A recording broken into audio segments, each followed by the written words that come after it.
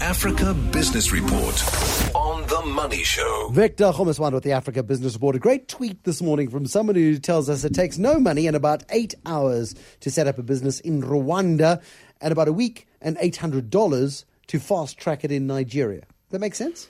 It will make sense. Rwanda is a much smaller country, 11 million people. The country decided more than 10 years ago that they wanted to be the best place to do business. They have become on mainland business, and I've seen them grow year by year. They are very intolerant to anything that has to do with corruption in those processes, Bruce. They publicize everything about how much you will pay for what. So it's not very easy for anybody to come and entice you by saying, you do, give me this, I'll do that. But most of all, they have been sharpening their processes and going online. If you're actually from a rural area in Rwanda and you want to register a business, they don't encourage you to go into the one-stop center they have in Kigali. They say, do it online. So it's very difficult.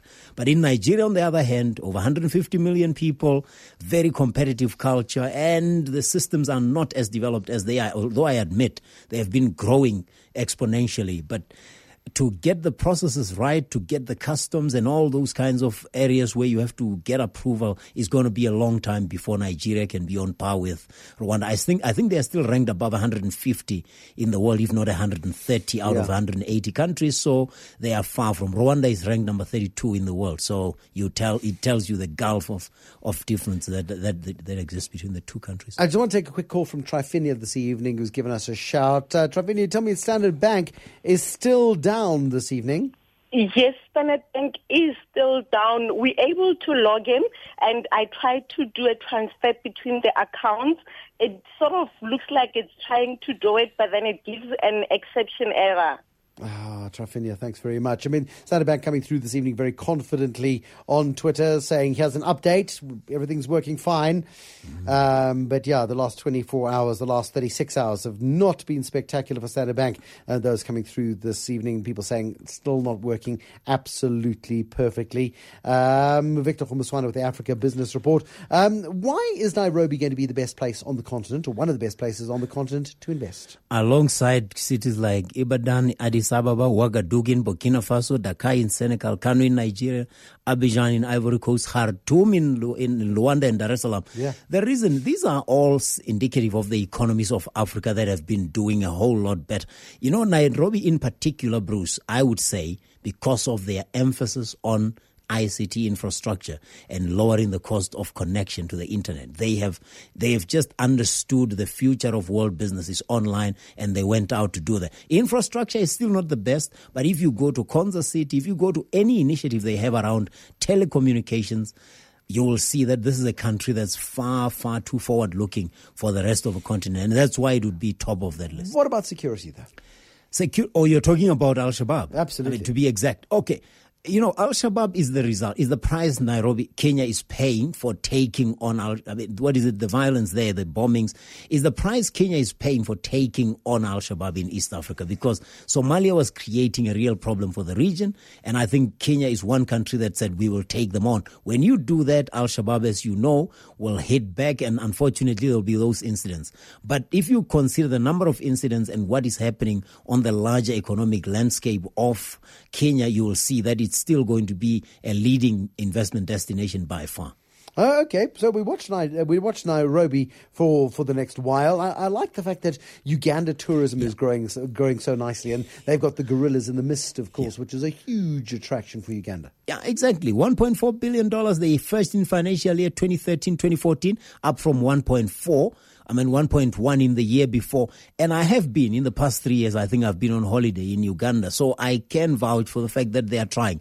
They are still not the leading country in the area, but at least they are no longer dependent only on coffee, which was the traditional, source of revenue. It earned only about 415 million. So less than half what tourism is doing. And that's what, countries like France and Austria are doing. They don't have many resources, natural resources, but they are coining it on tourism. Bruce. So I think if you have the origin of the River Nile, you have gorillas out in the mountains, you have the Kasubi Tombs, which is a United Nations heritage site, you should be able to command a reasonably good source of revenue of revenue from tourism. And if you've been to Uganda, you'll understand exactly what I'm talking about. And I'll take your word for it. I would love to go to Uganda. I know people who have been and rave about the place and rave about the experiences they've had. Winston Churchill wasn't, he didn't call it, what is the Eden of Africa or something like that, I think for so. nothing. Yeah, I think he said the Garden of Eden in Africa, along those lines. Yeah. Oil reserves there too. They are becoming an increasingly gifted country in terms of natural resources. They are talking about 6.5 billion barrels that they're having in reserves. It doesn't mean they'll be able to drill out all of that, but at least they're showing the more they can show reserves, because you're not talking about small companies that are doing this exploration, Bruce. You've got companies like Tullow Oil, which have been in the country for a long time. The only problem is, of course, Uganda decided to go the tough route of wanting refineries alongside the drilling. So it is going to take a while, but when it finally comes on stream, I'm sure it will be very good for that economy.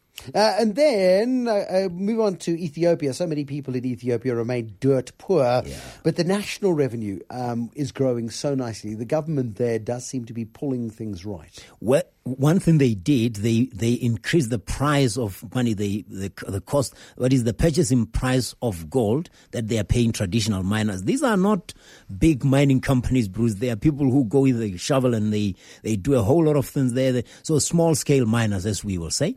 And that's what Ethiopia did. $500 million that they earned from gold and other precious minerals during the last financial fiscal year. But it's not only that, it's infrastructure, it's also agriculture that they're investing in, and a lot of high value adding manufacturing. They're inviting a whole lot of telecommunications companies, IT companies to invest in the country. But they are showing an interest. The broader plan they call the Growth and Transformation Plan, GTP, which is the equivalent of what we call the NDP out here, the National Development Program. So they are trying to diversify the economy as much as possible and modernize it, and it's showing that they are taking their mining just as seriously. They've been trying oil as well.